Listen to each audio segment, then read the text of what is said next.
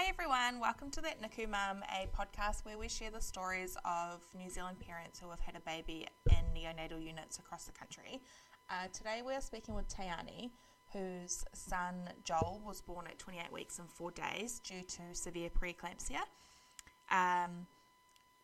Shockingly, T has quite a severe family history of preeclampsia, and none of it was kind of taken seriously prior to the birth of her son. So, it might not have changed anything, but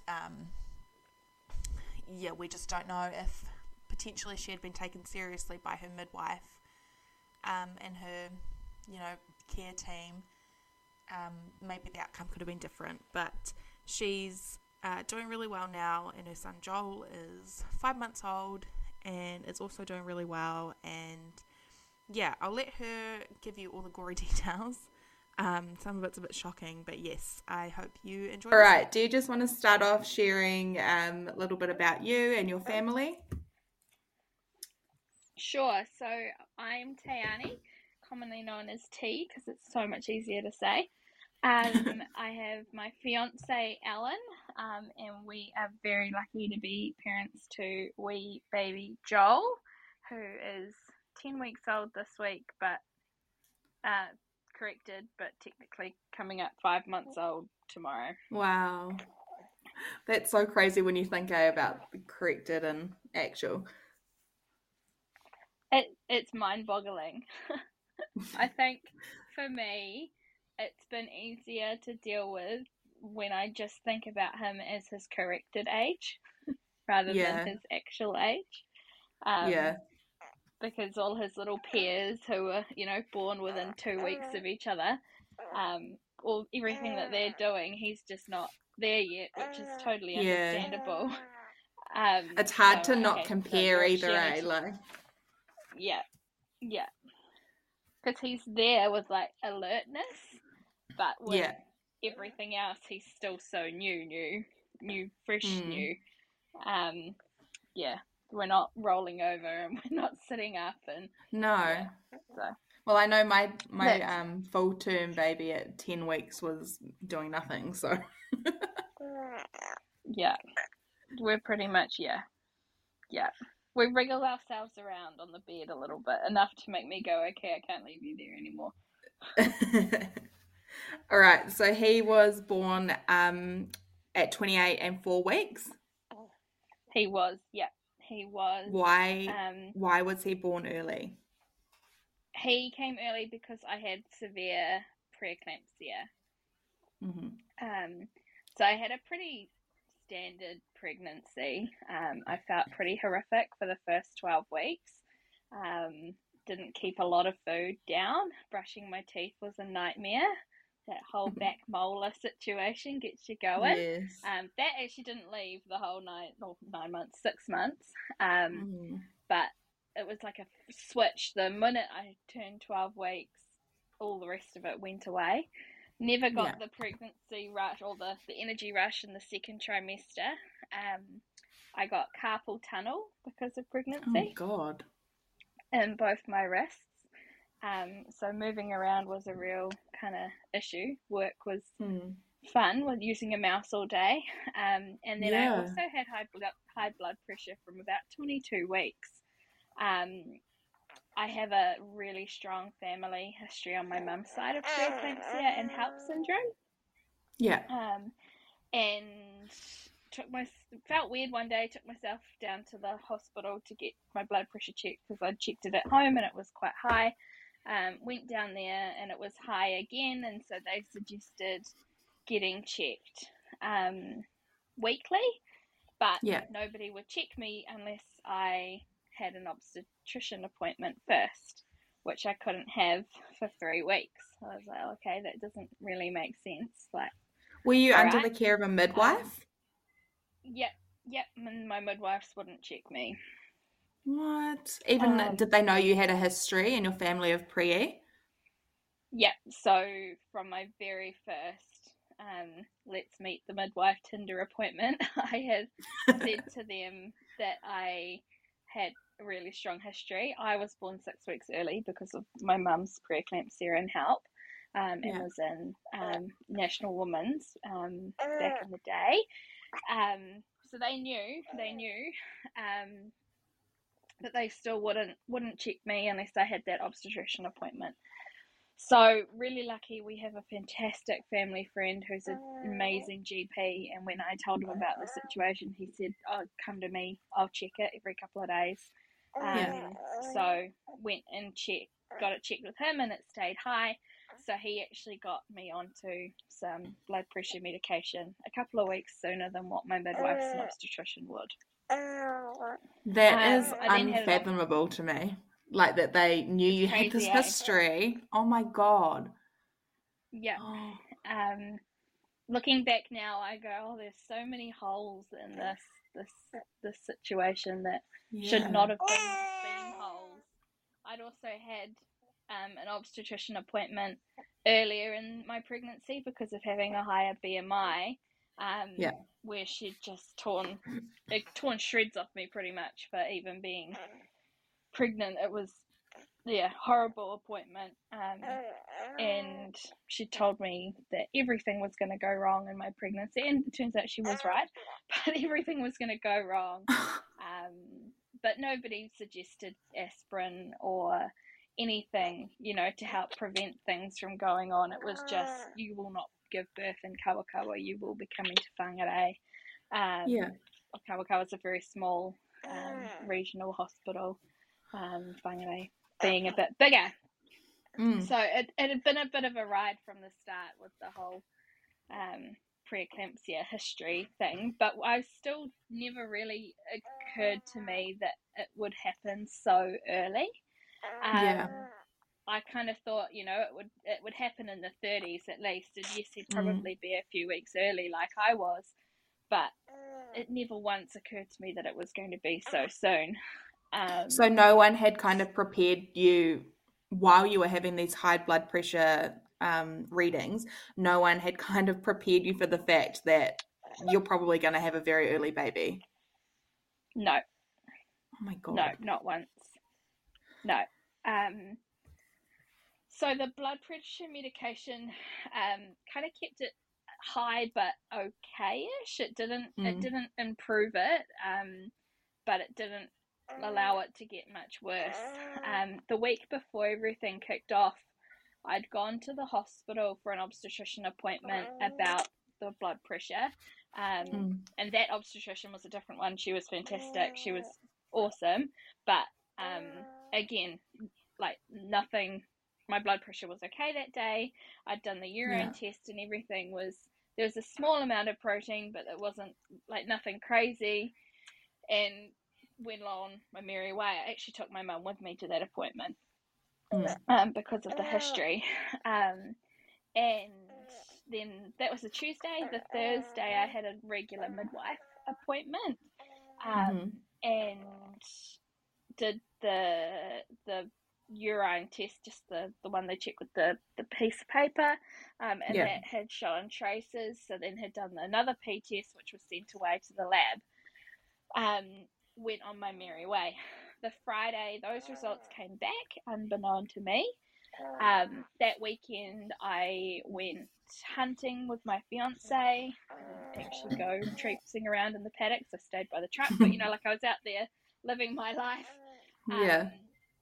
And was preparing for our wedding, which was meant to be happening in about 2 weeks from that day. Oh my God.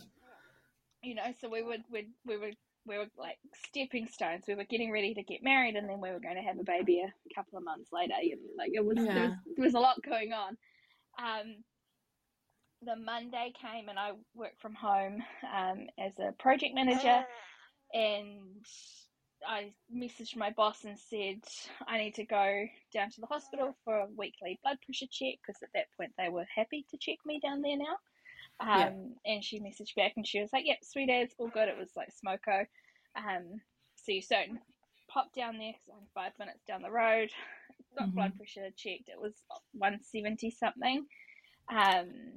The hospital midwife, checked the system, saw that my preeclampsia results had come back as you have preeclampsia on the Friday, and she was like, "You're going to Whangarei. We're out So here." your midwife hadn't told you the results from Friday? Nope. So this was the first you'd heard of it? Yeah. But, like, why wouldn't she tell? Like, oh, that's bizarre. For something as serious as preeclampsia, that's, how strange. So at this point, you were still in Kawakawa? Yeah, we were in Kawakawa. I called Alan, who was like, "Oh, okay, all right, I'm coming." And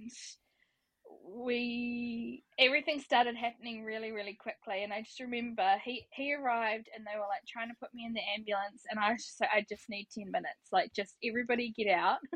I just need 10 minutes." Which they did. They were great about that.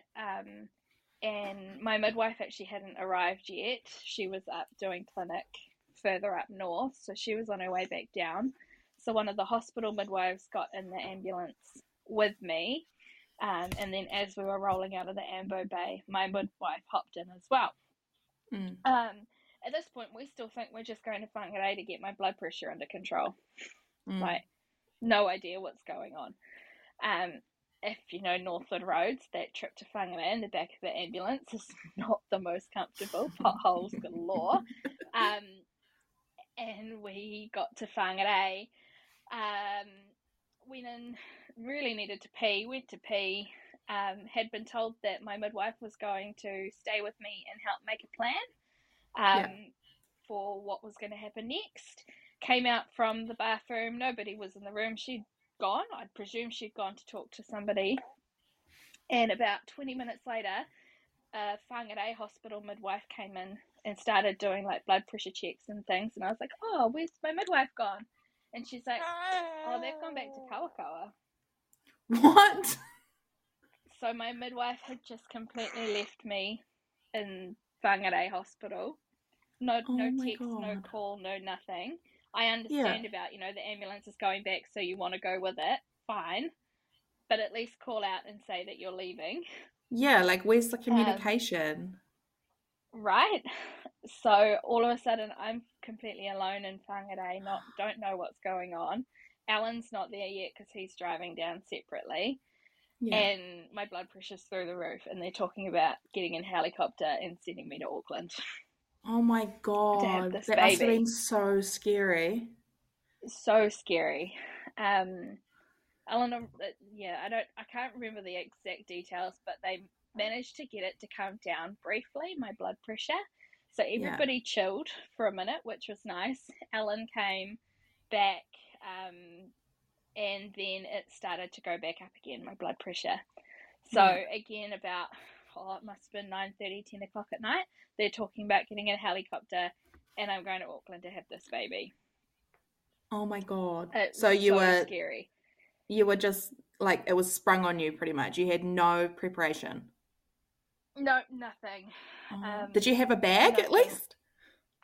Alan had come home and grabbed me like my glasses, contact lens wearer, hairbrush, pajamas, those basic things. We thought we'd be in Whangarei for a couple of days tops. Yeah. I really didn't want to be in hospital because the next day was my birthday. Oh my God. So we managed to stay in Whangarei that night.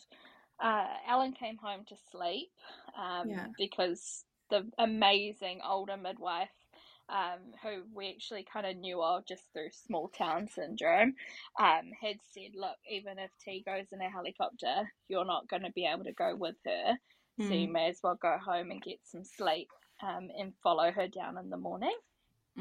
Which he did, which was great advice.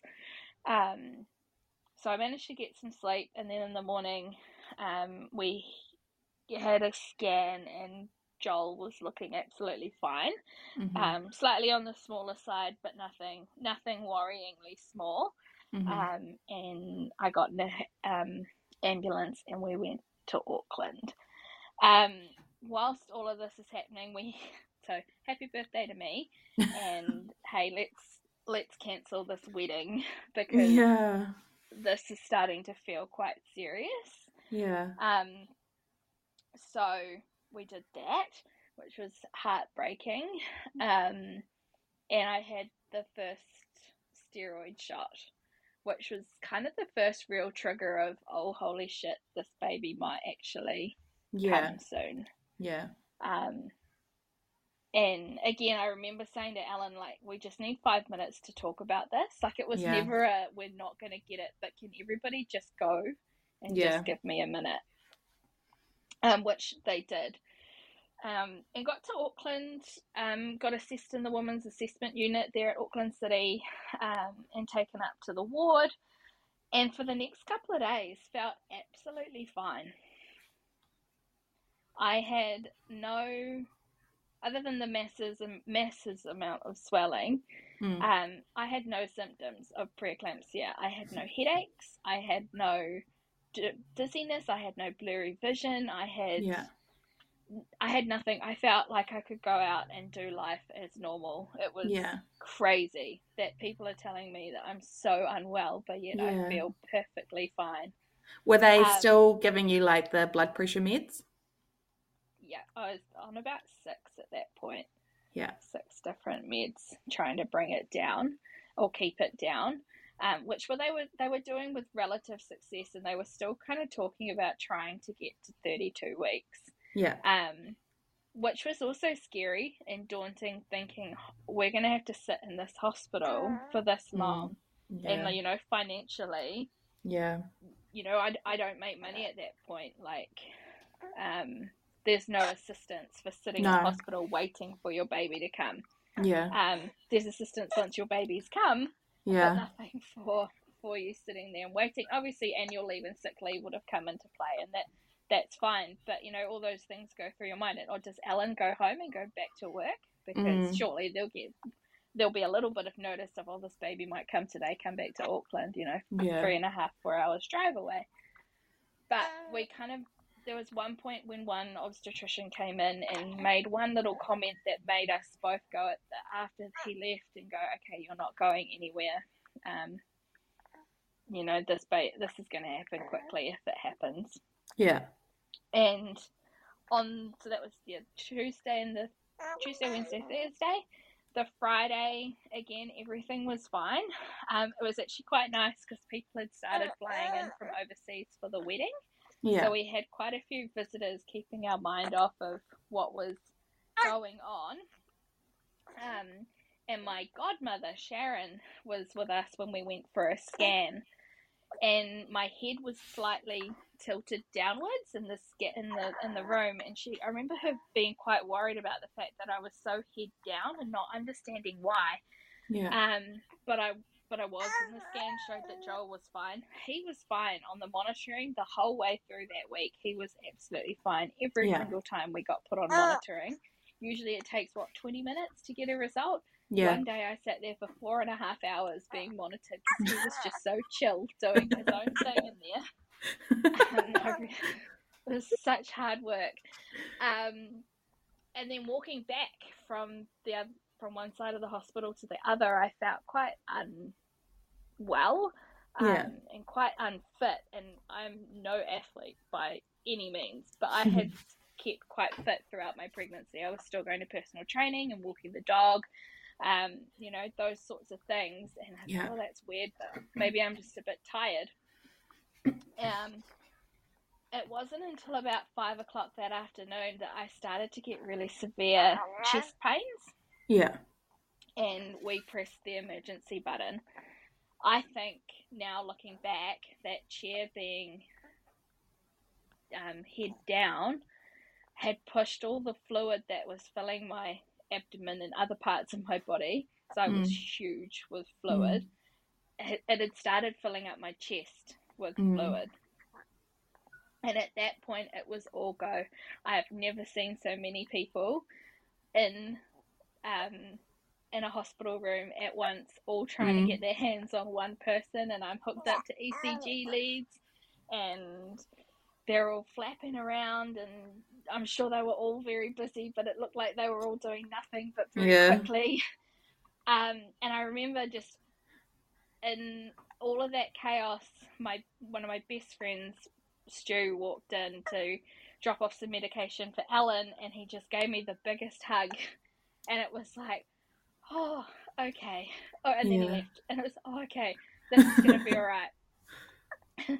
And we got taken down to HDU where they were trying to control my blood pressure, which was over 200 at this point. Oh my so God. how I didn't have a stroke, I don't know. Yeah. And they had to call in on-call anaesthetist to put in a line because everybody was failing at trying to get lines into me. Yeah. I had so much local put in my wrist so that they could put in an arterial line, and I could still feel it. It was horrific. I had those bruises for about 7 weeks afterwards. Holy moly. It was so painful, painful. But the whole time, this amazing, I don't know if she was a surgeon, I don't know if she was an obstetrician, I don't know what her official title was. Helen kept the whole room so calm that we didn't realize how sick I was. Yeah. And how bad the situation was. The midwives, Hannah and Paige, that night were incredible, and it was, I just don't have words for how amazing that team was in such a dangerous situation. Yeah. And then I think it was about 8:30 that they said, this baby's coming tonight. And they managed to get my blood pressure down enough to be able to be safe to go to theatre. Yeah. I was so scared of having an epidural my whole pregnancy. Did you get told about the massive needles? Yes, and the thread out your back, and what if it goes wrong? And I didn't have a birth plan other than the baby needs to come safely, but I knew that I wanted to try and avoid an epidural. Yeah. And it was a breeze. It was like the easiest thing that had ever happened to me in my life. And I remember thinking, man, I was so dumb to be worried about this. This is fine. And the anaesthetist just talked crap to me the whole time, which was great, kept my mind off it. Had your midwife made a return? No, still hadn't heard from her. Nothing at all. One text to say, now that you're in Auckland, please keep us updated because Auckland don't tell us anything. So I was like, oh, you're the least of my worries right now. Yeah. And yeah, it felt like somebody was going through my pockets. It's the only way that I can describe that C-section. And at 10:01, Joel popped out. 28 weeks and 4 days, 1.1 kgs, and 36 centimeters long. And he was perfect, screaming his lungs out. Good. Absolutely going handy, which was awesome. And I remember them bringing him round to show me, and him just looking like a little blob, a little long blob, and being whisked off to the NICU team. Did he have to be resuscitated or anything? No, nothing. No he just intubation? He's just straight onto CPAP. Amazing. Which was so grateful. Obviously, at that point, we had no idea what was going to happen. We had actually had a visit from one of the NICU coordinators about half an hour before all of this kicked off. So we hadn't even had a chance to watch the DVD about what NICU was like, let alone go down to NICU and see it. And yeah, so he was great, and he was off with the NICU team. Alan went with him, and I remember looking over my shoulder to where Alan had been sitting, and this lovely Samoan guy had sat down, and I remember looking at him going, what happened to Alan? What happened to you, Alan? And he was like, I'm not Alan. Like, oh, okay. And being so desperately thirsty. So and although you can't move your body, just desperately trying to get off that table to go and find some water. Yeah. But yeah, got all sewn up and taken back through to recovery, where it all felt like very much a blur.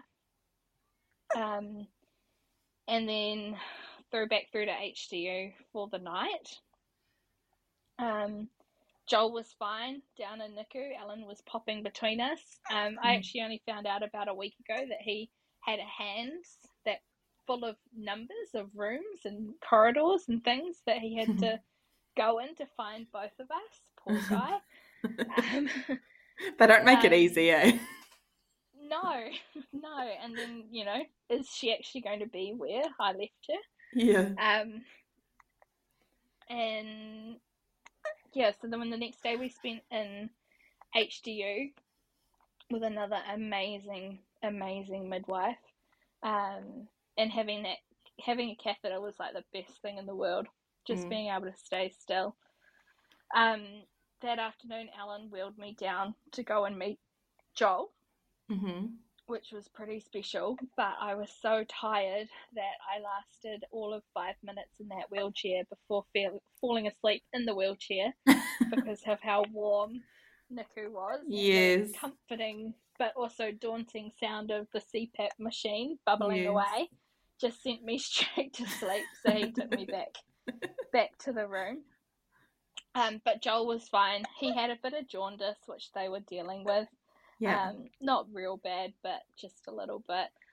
And I was taken back through to HDU, where I thought I was spending another night, which was going to be great because it was the same midwife who had been looking after me prior to birth. And she was going to show me about expressing and, starting all of that stuff. And then at 11 o'clock at night, they moved me back to a shared room. Were you feeling okay at this point? Like, obviously, birth is the main, what do they say? That, like, the main way to get over preeclampsia. Were you feeling, like, different? Did you feel better? I felt better. I felt fine, other than just feeling quite out of it. Yeah. And yes, looking back at my numbers, it was crazy. I did a blood test at about 7:45 the night before my liver function was,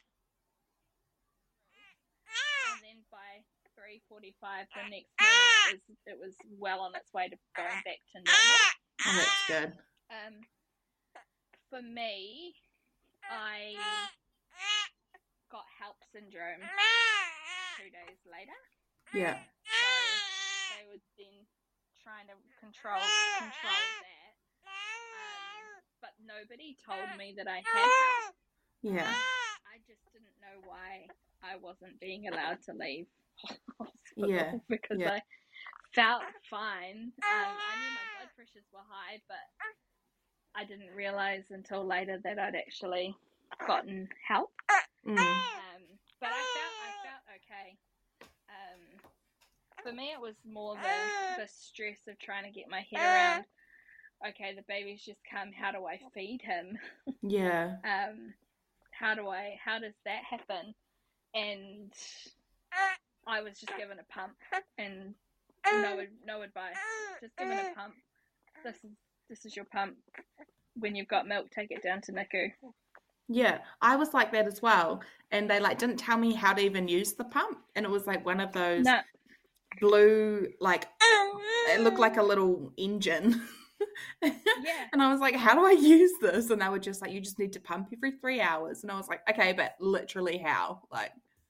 Yeah. Do you want to make sure that this all fits? Because, no, it actually doesn't. Yeah. And, okay, all right, you're a week in and you're still not getting more than a mil, at a time. Maybe something's up here. Had they recommended donor milk or formula or bottles or anything? Well, obviously he was still tube fed, but we signed him over onto donor milk pretty quickly. As soon as they suggested it, we were like, and signed him onto that. Yeah. And he was predominantly on that for the month that we were in Auckland. Yeah. I and Craig managed to increase my output to 5 mils per time I was expressing. That was between both breasts, not each. But that was all I was getting. We spent hundreds of dollars on teas and biscuits, and Yeah. my mother-in-law and my mum were making me biscuits, and I was eating so much of what they told me I needed to be eating, Yeah. and doing, and nothing was helping. I had to fight to get on domperidone, and that got me up to 10 mils at a time. And as lovely as the lactation consultant in Auckland was, it was just keep going. I was exhausted round the clock every 3 hours getting this done, whilst trying to hold Joel for 2 to 3 hours at a time to minimize that stress of coming in and out of the incubator. It wasn't until we got to Whangarei and 5 weeks down into this journey that the lactation consultant actually looked at me physically and said, you don't have the tissue or the glands to produce enough milk to feed him. Yeah. And it was heartbreaking, but such a relief that it wasn't just because of our shitty start in life. It was something that anatomically I couldn't change. Yeah. Whangarei don't have a donor milk system, so he had to transition onto formula. So he was on formula at that stage, and then just whatever I could express. I'm actually still 5 months down the track expressing what I can. I think I get an average of 50 mils a day. Still, that's amazing. I stopped as soon as I got home. Yeah. My head is telling me to stop. It really is. My heart won't let me. Yeah. Because it's the one thing that I can do for him, that no one else can. When I did get that word that I wouldn't be able to exclusively feed him, it broke me. I held it together while I was in Skiboo that day, but it broke me, and it was the straw that broke the camel's back. It really was. Yeah. I just was trying to leave. I didn't want to harm myself, but my head was telling me that Alan and Joel didn't need me. They could just do this without me, and I didn't need to be here. Alan took the keys off me one night trying to leave, and I gave my stepmum, who's she's great with the Find My Friends on the iPhone. I made her have me on her iPhone so that if my head did overtake, someone knew where I was. So I knew what my brain was doing to myself, and we tried to mitigate that as much as possible. But yeah, I just wish that somebody had looked, or it was part of a midwife check before you had a baby, or in that first week of going, okay, you've got the signs here that this is actually going to be a really hard road. And I still would have tried, and I'd still be doing what I do, but I wouldn't have spent those 5 weeks absolutely exhausted on top of everything else. And I don't know about you, but for me, it was nice to be told it was okay, that I wasn't giving like my twins everything. You know what I mean? Like, it was nice to be told, like, it's fine. Like, you're doing the best you can. It's literally all you can do, and it's okay, rather than be told you just got to keep trying. Yeah, absolutely. And then them being so supportive of our bottle feeding journey. And because I didn't make much milk, when he did get to high flow and was coming down the high flow levels, they let us try early to breastfeed, and he feeds perfectly, which that hurts as well. I could give you to anybody and you'd feed great. But it did mean that we had a couple of really, really beautiful moments. But he, being the clever cookie that he is, cottoned on to, it's hard to get milk out of here. Yeah. I don't want to do this. Give me that bottle. Yeah. But yeah, so now it's just, we don't even try because he just yells. We're like, you can't yell the milk out, mate. But that's all good.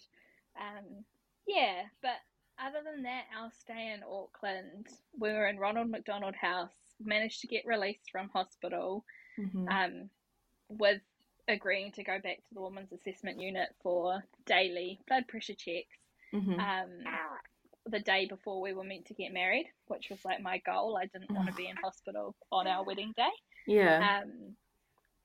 And so I managed to do that, and it was actually Easter Friday that we got, Good Friday that I got released onto Ronald McDonald. Crappy timing. We followed another couple with their beautiful newborn baby out of the hospital by chance. So all those feelings of unnatural, not being in the same building, the same floor as my gorgeous boy was so hard. It's hard, eh? Being Good Friday, the pharmacy in the hospital was closing early because you only ever seem to get discharged in the afternoon. I needed to fill my meds, and we had to get in an Uber down to the 24-hour pharmacy in Newmarket. They didn't have everything I needed, so then we had to go back to the ward and say, I can't get what I need. Like, can you guys give me enough for the night? Which they did, but it was all just steps that we didn't need. But then we fell into a really good rhythm in Auckland.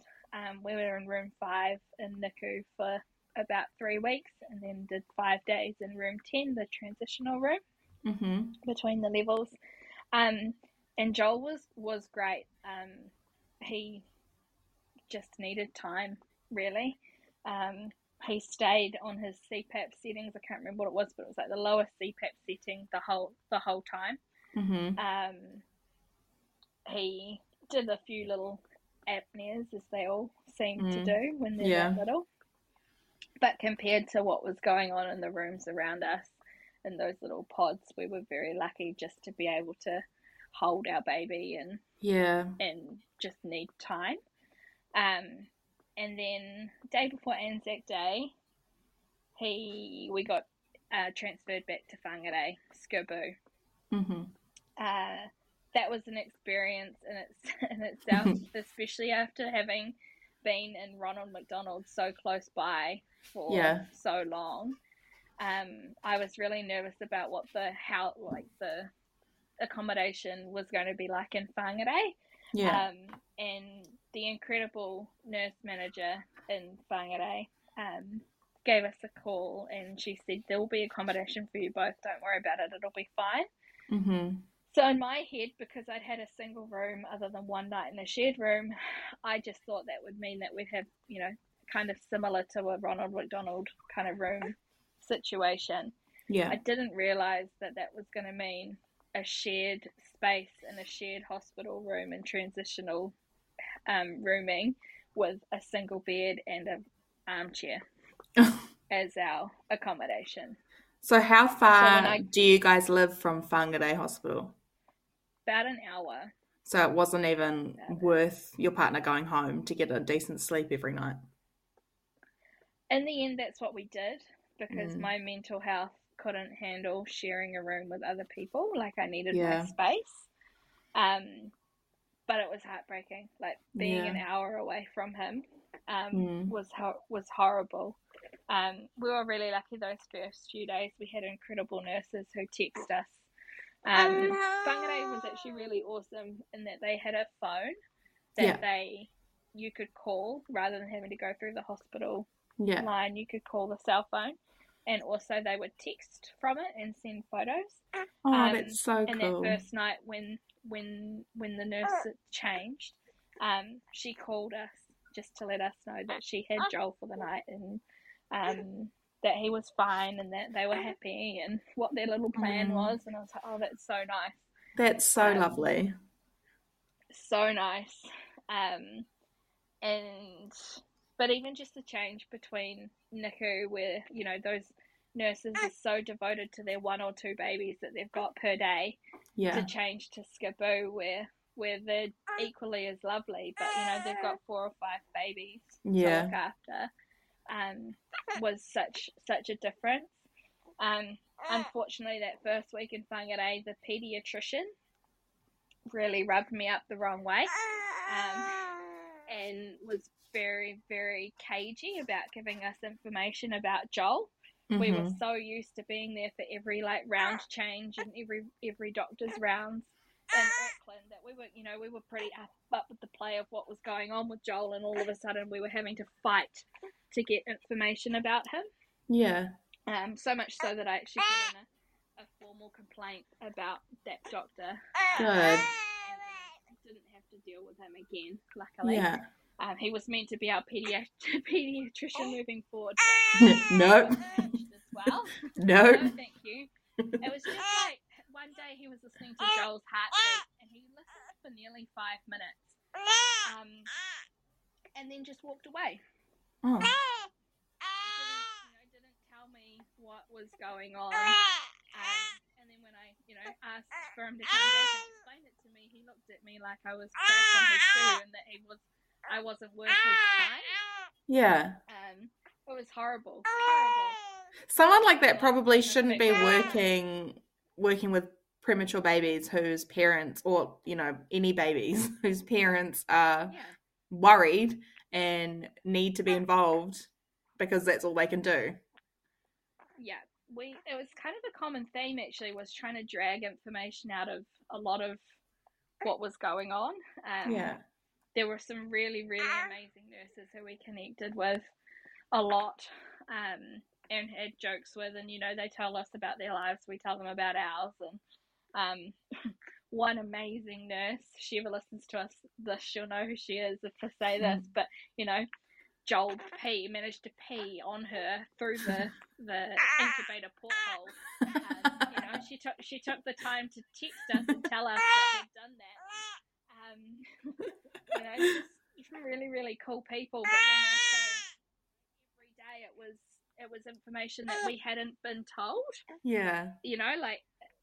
Even in his discharge papers, there was information in there that we didn't know. Yeah.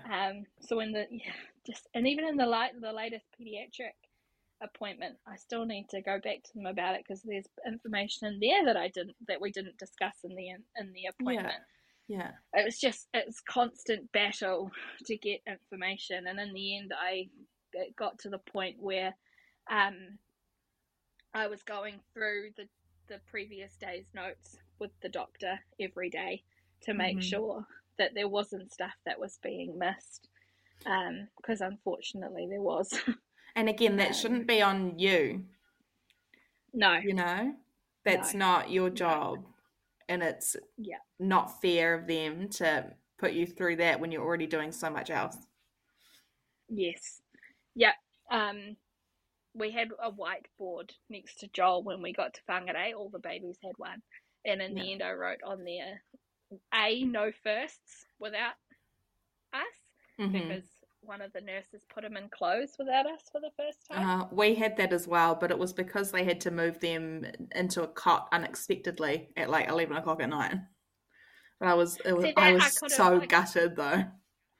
Yeah, you'd be heartbroken, but you can understand if there is a reason. Yeah. Whereas in this case, the nurse he was due to go into a cot, but not for a couple of days until Alan could be there as well. There was no pressure to get him out of the incubator. Yeah.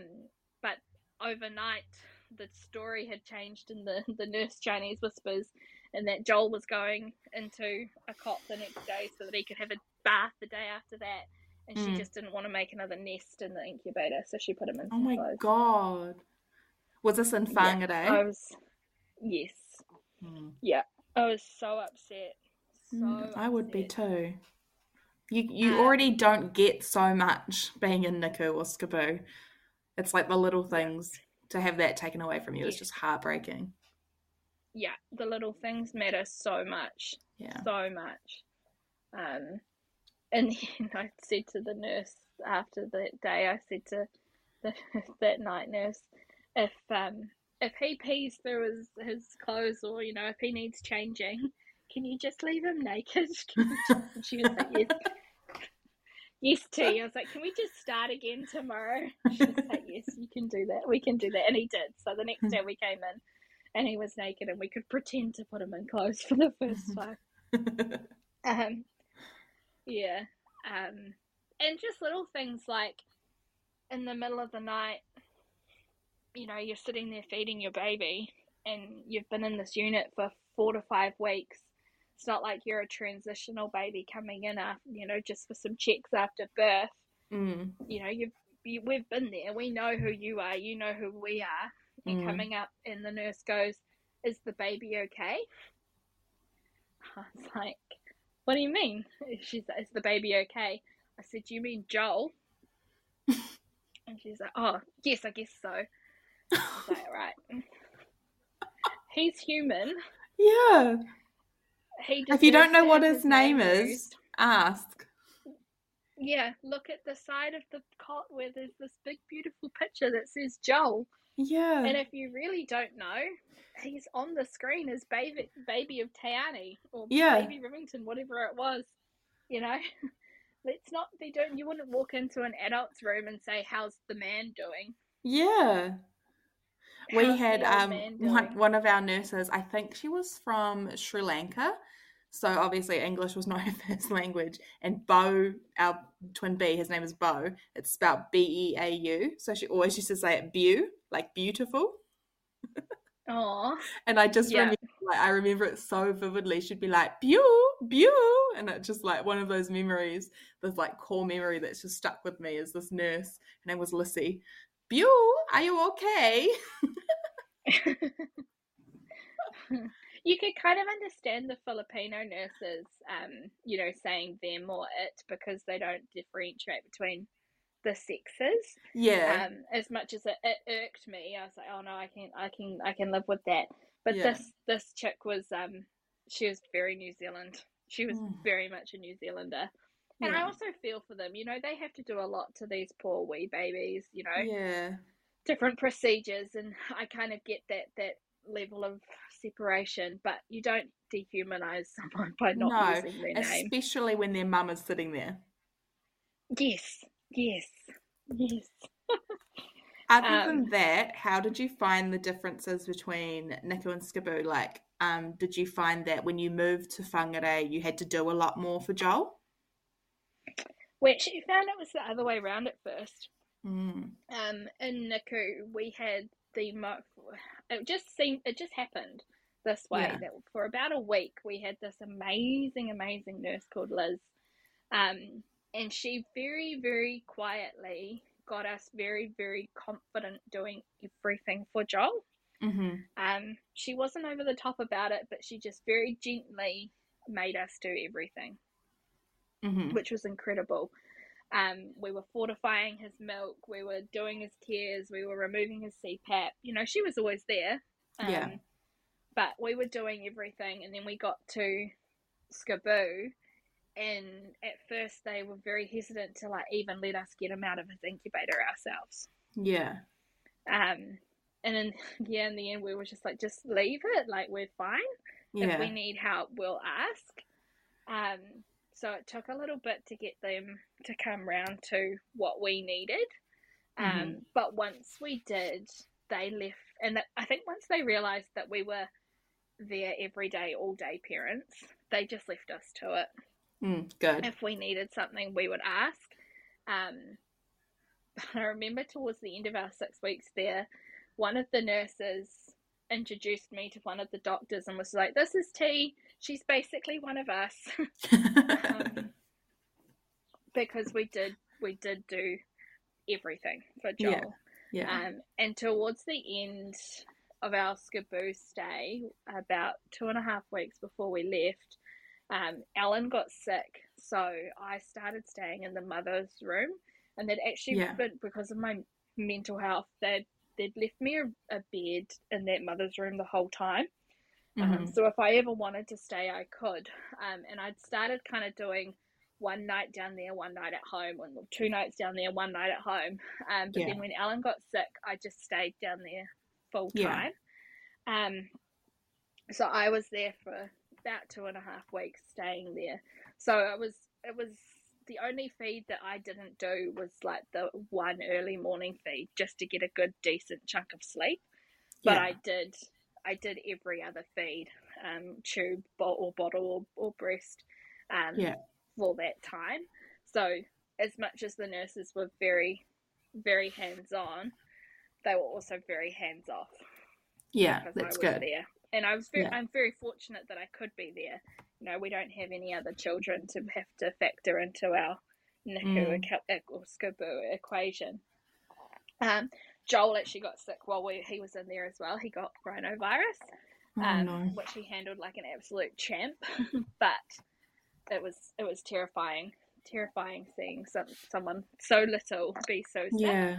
Yeah. I really wanted to take one of those suction machines home for their nose.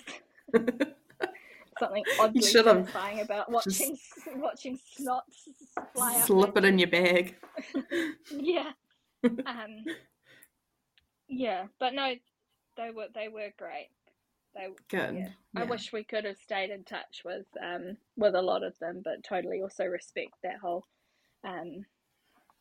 barrier that they need to put in place. Yeah, as much as they were sure. such a massive part of our lives for 6 weeks.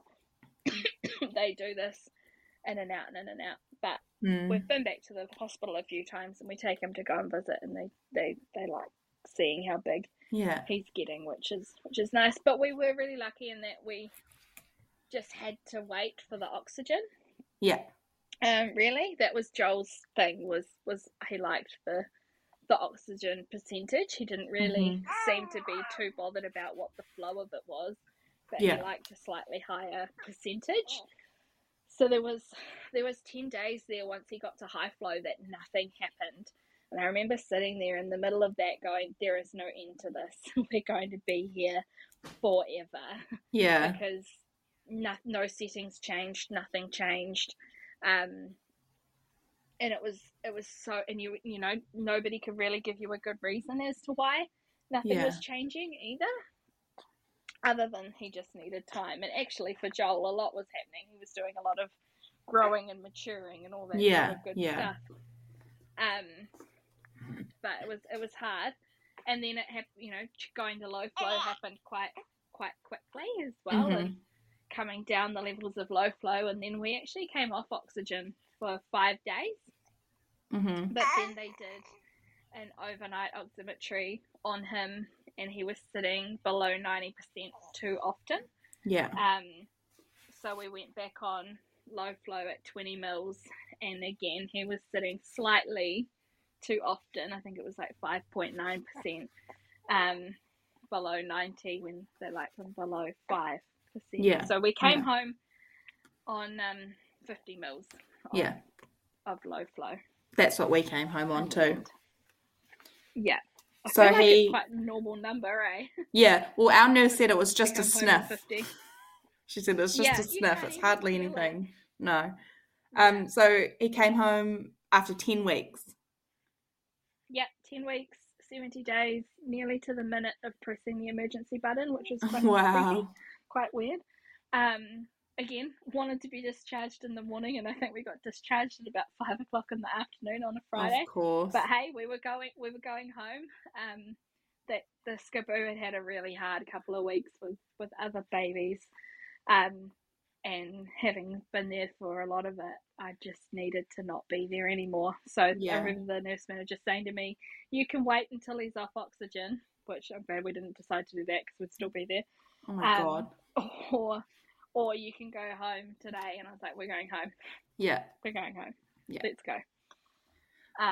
But yeah, 70 days all up, which is a drop in the bucket compared to what some other incredible families go through. And I don't know how you get through more than that, because that was, a lot. My 4.5 weeks was more than enough. Yeah. So he came home on oxygen, and he's still on his 50 mils? Yeah, still on 50 mils. We've done a couple of oximetries since then, and he's been sitting quite comfortably around that 6.5% mark, below 90. So haven't moved anything. The last one we did a couple of weeks ago, we got the okay to try on 30 mils. But then he came down with a cold. So again, absolutely handled it like a legend, but not fair to do those kinds of tests while he's not feeling well. No, And then because, lack of resources, we haven't been able to get a machine since, but we're getting one tomorrow. So cool. Well, fingers crossed. We'll try on 30, and then hopefully we're moving towards getting it gone. I know how friggin' annoying it is to lug that bloody tank around. It's like a third limb at this point. I know, it's so annoying. And you like just Yeah. you're not free to do anything. No, and it's yeah. For weeks I didn't go anywhere. Yeah. And then I did get brave enough to swap, you know, from big bottle to little bottle and go to Plunket Mums and Bubs morning and, you know, get out a little bit. But it's been so cold as well. Yeah, I haven't yeah. really wanted to take him outside. No. But once I kind of got into it as well, I'm like, oh, this is actually kind of okay. Like, Yeah. I don't know what this is meant to be like without these extra things.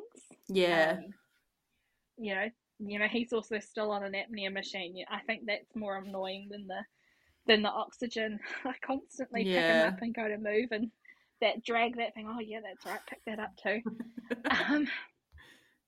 Yeah. So I think once we finally get off all this monitoring, it's just going to feel You were like, so where's weird. the rest of the baby gone? Yeah. Where's all these things? Yeah.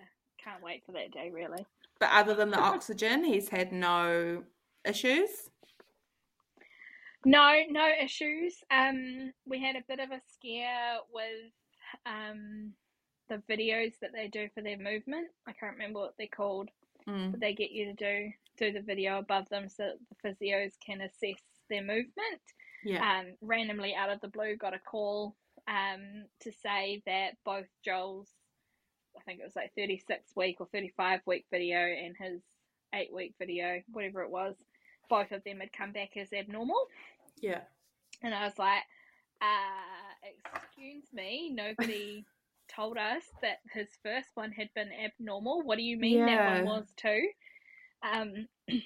We're now, you know, behind the 8 ball trying to give this kid who's already had a rough start in life the best opportunities to succeed. What do you mean that for 6 weeks we've not been, you know, trying to help him the best we can not be abnormal? Yeah.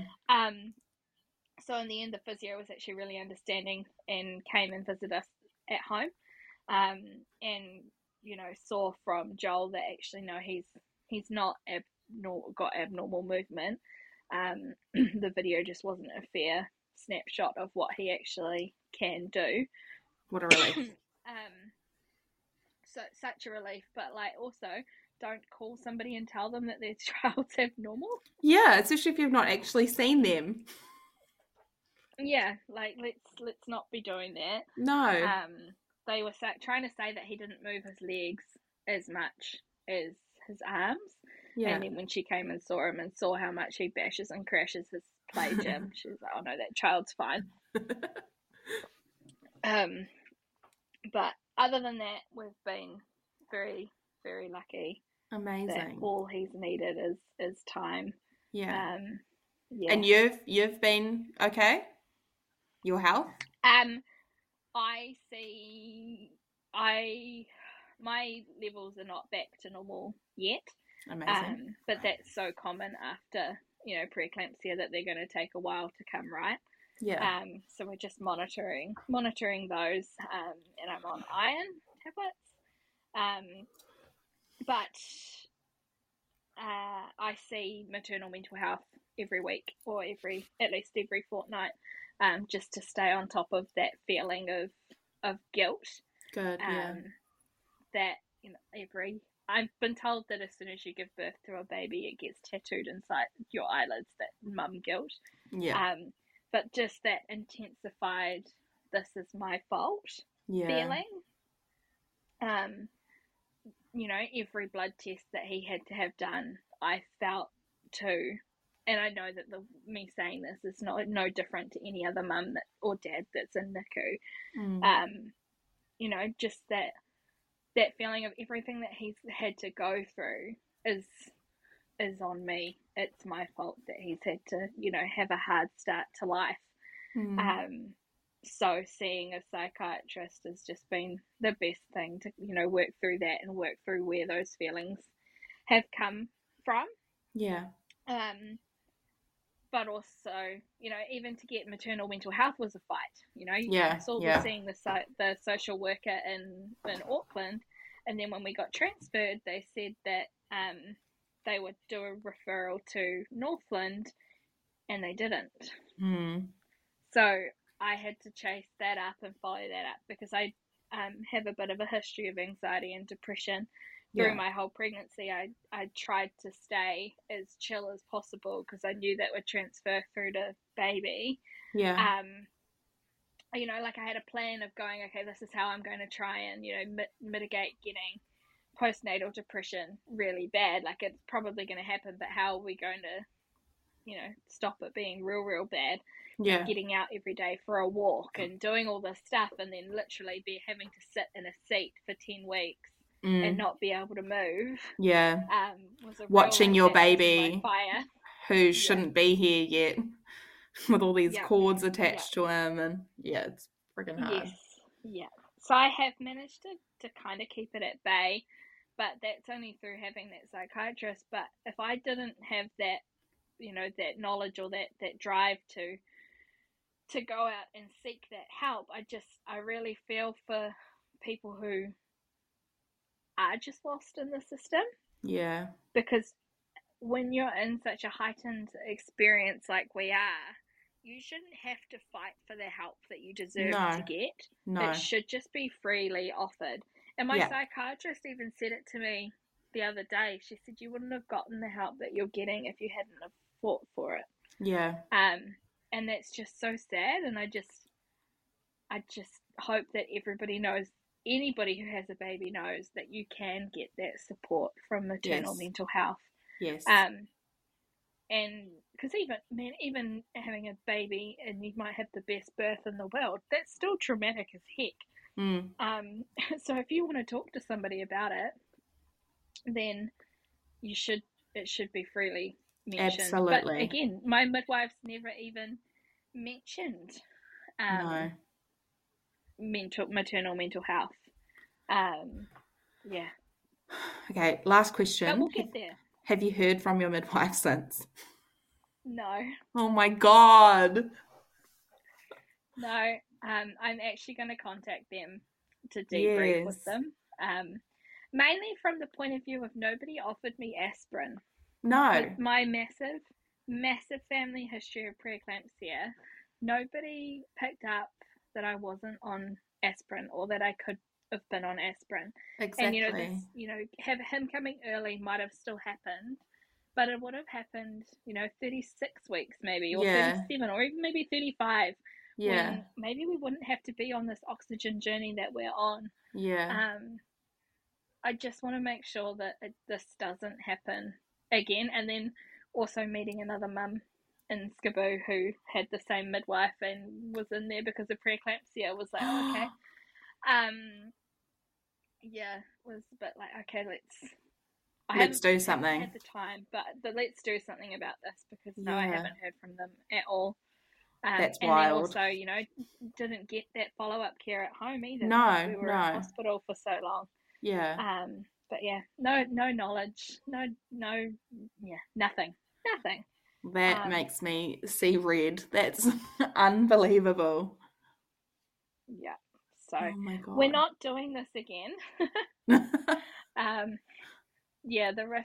The risk of it happening again is too high. Yeah.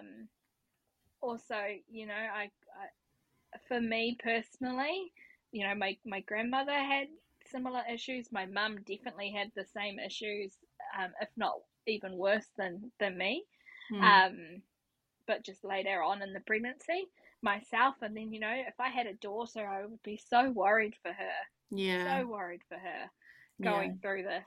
But I can't imagine going and because I do have a higher risk of this happening again, maybe not to quite the same extent, but the same extent. Yeah.